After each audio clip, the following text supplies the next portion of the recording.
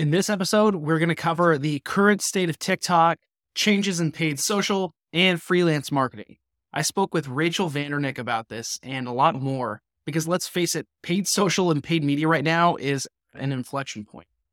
Rachel is an advertising expert who helps companies strategize and execute on paid channels, and today she's going to enlighten us about paid video marketing and a bunch of other things as well. So let's dive right into the episode. Paid media is kind of what I really want to talk through today and pick your brain about. And maybe we can just level set and start with what you're kind of seeing as the current state of paid media, specifically in the e-com space. What are companies you're working with seeing right now with paid media? I think there's a couple of things. Number one, challenges with retail attribution, because a lot of larger businesses that sell at a retail arm, particularly like a CVS or a Target or Walmart, Sephora, any of those kind of like shop retail situations, figuring out how to optimize paid media when you don't have things like pixel data or purchase data, and how do you use signals to do that kind of optimization in that vacuum. And then move away from really more brand generated content and continued reliance on whether it's UGC or influencer content and monetizing stuff that's already in the wild and really creating a more authentic experience through those two lenses. Definite shifts if you've been in the industry a while where, everything for a period of time was brand created content and creative team studio developed assets. And now it's like, get ready with me is in front of somebody's mirror. And it's just a totally different type of creative coming into the marketplace. For sure. I'm curious to know your thoughts on the challenges facing paid media right now. I know a big concern with all the privacy things a little while ago, that's probably still top of mind for you. Are there any other challenges that kind of everybody's just going through right now that where you're just waiting for the storm to pass a little bit? I think no matter what industry you're in, attribution is always a question. Every client, every brand wants to know every dollar that goes out, what am I getting back for it? And with certainly more constraints, whether that's from GDPR or whether or not they're going to install passback data, pixel-related trafficking things, or whether that's even just a matter of like your retailers don't necessarily share back that attribution. I think that's an ongoing challenge for everybody, and I don't know that there's a solution to that, particularly when your data goes into a black box like a platform and you don't necessarily get to see how that sausage is made. And I think too, like concerns about what platforms are going to be here for the long haul. There's still continued conversations around whether or not TikTok is going to be around. Like Montana literally last week just banned it in the entire state. And that I think is going to be a challenge in through the summer. So how do retailers that are really invested in platforms like TikTok that may have relationships in foreign countries, how do brands prepare and brace for that impact? And is there going to be more? And how do you split your budget knowing that maybe one channel isn't going to be as stable as you previously thought? For those concerns that you just outlined, as a freelancer, as a consultant to companies, what are you telling them to try to help them get to the other end of this, still doing well, not necessarily dying because of these things, but actually coming out the other end or surviving? How are you consulting them?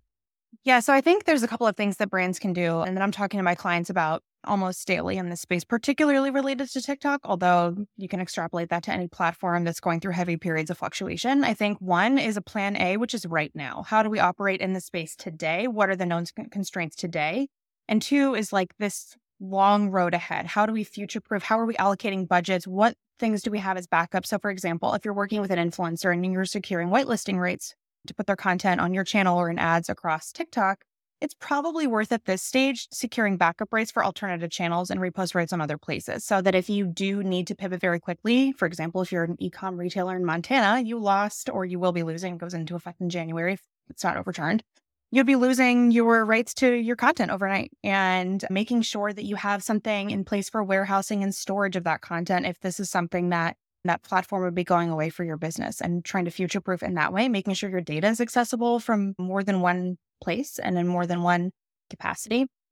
But I think too, it's thinking about like, where would consumers be going if this platform goes away? How do you think about user behavior and user journey? And where would your target demographic and your ideal customer be migrating if something gets shut down on their end? And I think the best way to do that is by talking to them. Like, the best time to make future plans is by talking to your customers now before you have to move. I think for a lot of my brands that I work with, that's the conversation that we're having, is how do we start talking to our customers about how do they feel about this? Where are they going? What are they doing? Where are they spending time? Where are they investing money? Where are they purchasing? Where are they considering brands? Where are they finding new things?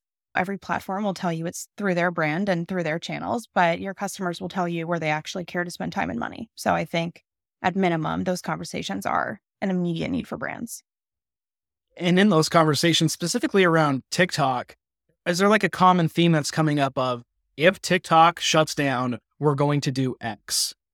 Yeah, the most common thing that I'm hearing from clients and other consultants are basically if TikTok is not viable anymore, the immediate plan for a lot of brands is to revert back to Instagram and see how else things shake out. Because the reality of it becoming a court case is that it's going to circle the drain for a while. And brands are going to be living in this kind of like platform purgatory of where do we spend time? How do we talk to our customers in this space? And even if the bans go through, customers don't leave right away. And there are going to be people that it affects disproportionately, brands that it impacts disproportionately. So I think for a lot of those brands, it's making some changes in how they think about where their budget's being allocated. If you're spending a lot of money and time on TikTok, you probably want to consider beefing up other channels in preparation just in case. In a best case scenario, you have the option to go wherever you want and wherever your customers go. But you don't want your hand to be forced and you'd have to go back to a channel that you've been neglecting for 2 years where you have no presence, no content, no relationships, and be starting all over again.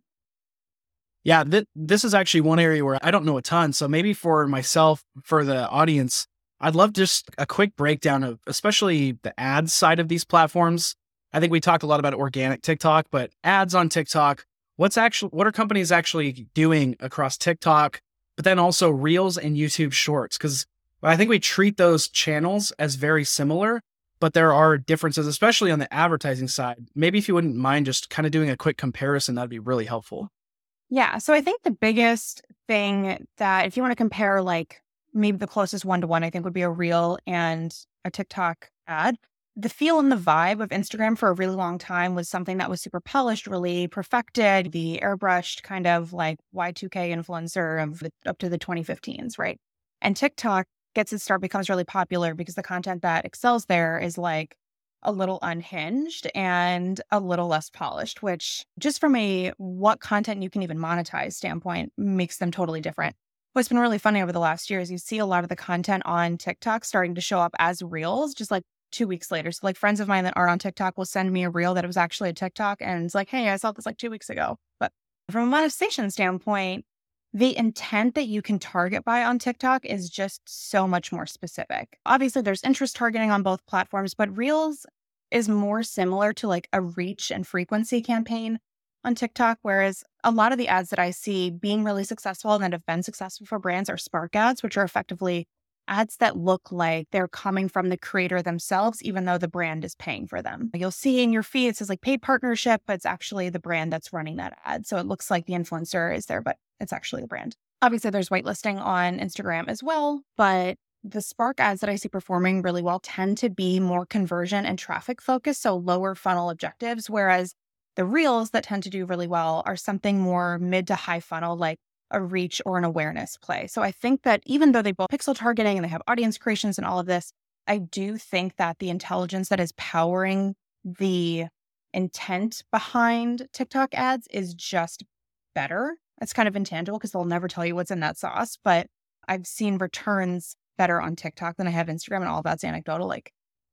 But the actual form and functions of the ads are relatively the same. Like you can target by audiences, you can target by demographics, by interest, by language, by location. So the actual setup of the ads is not that different. It's really, to me, it comes down to like platform capabilities and where they're finding their users in that pool of people that you're trying to target. And then the third part of the equation will be YouTube Shorts, which I'm guessing is like completely different in terms of what you're able to do. But Yeah. those are like feed based, whereas YouTube, to run an ad, you kind of have to like have your own account and run an ad, but it's not really a video. It's on your channel, at least. It's just kind of a video that's floating as an ad. Is it kind of the same for Shorts? So I don't spend a ton of time in Shorts. Most of my work today is really in like the TikTok, Instagram, Facebook, Google search space. YouTube is something that a lot of my clients, once video became a really strong move from Instagram and then later TikTok, a lot of them kind of abandoned their YouTube efforts, which there's reasons to do and reasons to not. And I think an important caveat here is a lot of the brands that I work with are like the beauty and makeup and like skincare space, which There was a huge like MUA community on YouTube for a long time, but they moved over to Instagram by and large. And there are some OG creators that are still there, but for the majority of them, they've been really harnessing the power of other platforms for years, and they haven't really spent a lot of time on YouTube. So the brands that I work with then don't spend a lot of time with creators that are in those spaces. Yeah, that makes sense. Going back to TikTok, I think one of probably the biggest belief from companies vis-a-vis TikTok is that it's too top of funnel, which you've kind of outlined some reasons why that may not actually be the case. But if a new client came on board to you and we want to do TikTok, but we don't want it to be so top of funnel, what are the things that you would tell them to not just change their mind about it, but like really show them this can be more than traffic. It can actually lead further down the funnel. Yeah. So I think some of this is just in this setup because like other platforms, when you're doing your targeting and you're setting up your ad and your structure, the first thing that you do at the campaign level in a TikTok ad is set up the signal that basically you want to send back to TikTok from these ads. So, if it's a traffic ad, if it's an awareness ad, if it's a conversion focused ad, if it's an app install ad, you're going to find a different pool of users on the platform. The platform is going to try to find a user that is more likely to click, more likely to view a landing page, view product, whatever. There's also more product capability. So I think it depends too on what the brand is doing. But for example, if you are a brand that requires a little bit of product familiarity before someone buys, right? You have a longer buying cycle. There's this like nurture period where someone's maybe familiar with the brand, but isn't ready to purchase is longer. If you're not buying, let's say a $5 lipstick, but you're buying like a $50 lipstick. Maybe something like an instant page experience in TikTok where you can explore the product, where you can learn more about it, where you can do some more in-platform merchandising is a really interesting play versus a traditional traffic ad where you go to a PDP, you click, you buy the product online, whatever. There's some really interesting features that, like if you direct to like a Sephora landing page, for example, and you have virtual try-ons there that lets you get a little bit more integrated into the product. And I think we're going to see some of that coming into the TikTok space, provided that the ads stay active and the platform stays up. I think much like how Pinterest in their ad platform did the like view in your home and like the 3D virtual tours where you could put the couch that you were pinning for inspo, instead of putting it on the board, you could look at it right away in your house and you could do that 3D experience. Brands like Wayfair do this. It's really incredible. I think we're going to see a lot of that coming into the platform, but I think some of this also starts with the type of content that you're putting out. I think if you're looking for people to get more interested in the product that you're trying to sell, real people selling those products, whether that's UGC or influencer, is a far more compelling sell than a brand created asset on a platform that values authenticity, rawness, and realness. One thing you just brought up is like UGC and influencer. Really quick, how do you differentiate those? Well, influencer is somebody that you're not just paying for their content, you're paying for their following. So there's a lot of people, you see this a lot on Twitter actually, they're UGC creators. So these are people that they're just professional content creators, but they're not influencers in their own right. They are really good at making the videos. They're really good at doing the product photography or the styling, and creating that authentic user voice for a product, but they're not necessarily real users of the product, nor are they people that have necessarily a point of view like an influencer would have, that you're following for that persona, for that kind of commodified persona content. So to me, they're very different, but brands tend to use them, meaning like use the two types of creators almost interchangeably. You'll see brands using both all the time, but to me, it comes down to their audience, and that makes sense. That audience. Yeah, to your point, I kind of had thoughts on that too, but it does seem interchangeable to a lot of people. So I think that was a really interesting clarification. If we zoom out to like paid social as a whole, not just TikTok, if you were to look back and kind of think of a couple of key bullet points over the past few years of what's really changed, what's different now versus 5 years ago or so, what would those bullet points be? Yeah, I think it's really hard to tell the story of paid social and attribution without talking about the iOS updates. They've been talked at to death. So I don't know that there's anything I can add to that conversation that hasn't already been talked about. But I think when we look at where brands are investing a lot of time and attention, right? If you've been doing this over a decade, you remember the times where like you could run Facebook ads so cheap, so efficiently, and like everything was running at 10x, 20x ROAS. It was ridiculous, right? Like it was the Wild West. And over the period of the last couple of years, there have been a lot of parameters put on brands trying to advertise in this space around advertising restrictions. So whether that is the type of things that you can run, the type of claims that you can make, the type of things that you can say, the types of organizations that can run ads. So a couple of these, for example, Facebook has implemented categories post 2016 of these issues of national importance. So things like credit, housing, employment, politics, children, all of those things, healthcare to a certain extent. now carry certain waivers, disclaimers, and badges on ads, whereas previously none of that existed. On TikTok, you can't do things like before and afters and make claims that you don't have submitted clinical data for. So there's a lot of things in this ad space to bring consumer transparency and to try to come up to speed with some of these changes in the platforms themselves and how users are thinking about it, how brands are using it. But I think the biggest changes are really just what people are using each individual platform for. Like, I remember the days where you would put the same ad and the same creative and the same content targeted exactly the same way across Instagram and then just populate that over to Facebook right when that was the hot thing. And now it's like everything is so channel specific. Everything is so attuned to point of view. And that's true of organic. And that's especially true of ads, because organic, you're putting it out on your feed and maybe whoever shares it. But from a paid perspective, you are paying to put that content in front of somebody that it better be true to their point of view and it better speak to them in a way that platform is known for, or at least that they find compelling, because you just can't spray and pray it anymore. And that was certainly like the ad of old, where it's the same creative one everywhere. And I think too that there is this part where, the older versions of these platforms were so about how you targeted. Everything had to be this audience, that lookalike, this percentage, that retargeting, this website cookie. And now we're moving towards a cookieless future. We're moving towards like a black box data future where just some of these things aren't possible. So more than ever, rather than spending so much time and effort on the targeting piece of it, though still importantly, you have to get right. Like, I think creative-led ads are really like where ads have been and where the future of advertising is going, kind of in perpetuity at this point. Yeah, let's keep on that future theme. So the flip side of that would be 5 years from now, what do you think the bullet points look like? What you mentioned, more of that creativity side, maybe the data is a little tougher. Any other bullet points you think in the next few years that we should expect to see, or even hot takes that you might have? Yeah, I mean, number one, I think we're not done with the platforms that we've got. Facebook has been alleged to be dying since the day that it was put on this planet, and it's still not dead. So I think these future looks where it's like, oh, this platform is going away. I don't think that's true. I don't think in the next 5 years we're saying goodbye to Instagram. I don't think we're saying goodbye to Facebook. TikTok is a whole different ballgame at this point, but all things being equal, I don't think that's gone either. So I think that not only are they not gone, but I think there's new players that are going to come in. I don't think we're done with emerging platforms. I don't think we're done with seeing new opportunity come to fruition. One thing I do think we're going to see an increased amount of is FTC involvement in these platforms. There has been this like real cavalier attitude with a lot of brands around things like trademark infringements and not disclosing sponsorships, not disclosing relationships, and all of those things legally in this country, in the United States, are ads. Any sponsored content, even if you didn't pay for rights to run the content, even if it was a gifted product, all of that stuff is an ad.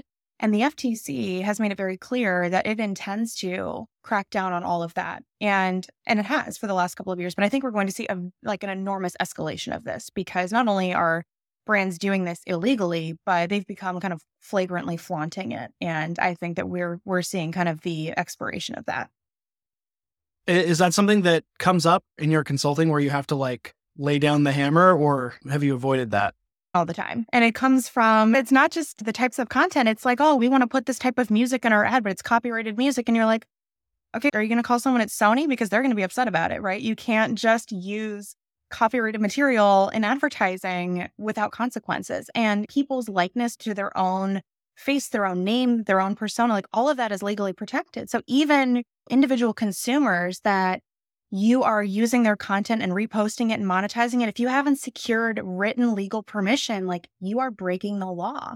And this is something that it comes from a good place, right? Brands want to talk about their cool product. They want to talk about how much people love it, and that's amazing. But the flip side of that is there is a legal and right way to do this. And as a consultant, as a freelancer, to be a good partner to brands, it is your job to help them understand the legal ramifications of those choices. You might not be able to change their mind. They may still do those things, but it is your job to be responsible enough to advocate for the legal position in them. Shifting gears just a little bit, when you're working with your clients, maybe you could give us a kind of, I don't know how possible this is, but a split of your time, kind of what you focus on between like the creative side or copy or just pure setup or just strategy. Like, what does it kind of look like, the mix of all the things that you typically do for clients? I would say across the board, across all sizes of clients that I work with, probably 75% of what I do is strategy and counsel to them and helping them figure out how these platforms work, how they can use them, creating the framework of what that looks like. And this other 25% is executing it in some capacity. So that may be actually trafficking the ads and getting them set up and doing the reporting, doing the monitoring. Some of that may be writing their briefs to their influencer partners or to their creative partners so that they're getting back the content that actually works from a monetization standpoint. Or if I'm working with them, I do some work in SEO. It's actually, doing the audit myself, not just talking to them about SEO and its importance, but physically getting in there and like looking at their Google Analytics and looking at their website and looking at Search Console and talking them through how it works and understanding their user's journey. I would say like that's probably the macro breakdown. Within the strategy, of course, there's like helping them do things like petition ad rejections or understanding why you might choose this platform over another, or doing some forecasting work for them to help them understand what they might get back from a budget that they're putting into it, or, helping them put together their board decks, for example. If their investors are really interested in their social platforms, like technically that might be execution, but I view that more as a strategic counsel role. The average client that you have, what would you say? Maybe you've already answered this with the legal things that you've talked about, but for the average client, what would you say is the biggest mistake that they're making? And you recognize it the second that you start working together? So definitely the legal constraints. If you are a brand that is willing to break the law and you're kind of willing to do that right out the gate with me, the relationship goes downhill pretty quickly. Like respect for the law is something that like in this platform where everything is trackable, I don't want to be working with brands that are willing to do that, nor do I want my brands to get in trouble. And those fines are massive. They carry 6-figure penalties. Like I'm not interested in taking what was going to be their beautiful, luxurious ad budget, and instead we're paying an FTC fine, right? That's not a good use of resources. That's not being a good steward of that. But I think the other thing is not being willing to play a long game. A lot of brands want to run an ad campaign, do SEO, and they want a result in 2 months and 3 months. And certainly with ads, it's possible. But if you're not willing to make mistakes and learn, and you want to create the same super safe ad that you've been running all the time, like that's also not probably a good relationship, because if you're hiring someone like me to come in and create this new path forward for your advertising campaign or your digital strategy, like you have to be willing to take some risk, and failure is an inherent part of that. There has to be a willingness to say, you know what, this campaign didn't work and we can learn from it. We can restructure and we're going to do it again differently next week or next month. If the only thing that we can do together is get the same results that you've been getting over and over, then that's not a good path forward either, right? Like you want the ads and any strategy to be profitable and scalable, but that also requires that you are willing to take an L and learn something occasionally. Last question for you, and then we'll wrap things up. For you personally, so I'm guessing you've done in-house work, you're doing freelance work. I'd love to know why you think people like you, top marketers, top thinkers in the field of whatever, email marketing or paid search or whatever, why do you think freelance is becoming more attractive for this top talents? And you can use yourself as an example here. Yeah, I read this quote once that I've been freelancing in the background for a decade, and I've been full-time for about 5 years. I've been agency side, in-house, startup, whatever. But this quote, I was not yet full-time freelance. I was working at a startup, and it was like, I talked to somebody about why they wouldn't want to just go work full-time at one of the organizations that they've been gigging for. And the guy turned to me and he goes like, are you kidding me? Like I get to set my own hours, set my own prices, work at anywhere in the world, determine my own schedule. And you want me to give all of that up for an office? And that to me is the epitome of why freelance, right? Like this is not the right fit for everybody. But for me personally, I am somebody that I like to get my hands in a lot of things. I get bored extremely easily. And I like to dictate my own schedule, particularly because my spouse works kind of unusual hours and unusual days of the week. And we need that flexibility in our life that just, even if I was really committed to the 9-to-5 lifestyle, just doesn't mesh. And it gives me the flexibility to have the life that I want, where I want, and when I want it. And obviously with drawbacks. But I think a lot of people that are at the top of are looking around and going like, me too. You know what I mean? I want that too. That works for me. And I see that it could work for you. And I think flexibility is for most people probably what drives this. And I think income potential. If you're good at what you do and you can do it a couple of different ways and you can do it across a variety of clients, like you don't need to be an agency to make a really healthy living and to out earn what you're earning in-house.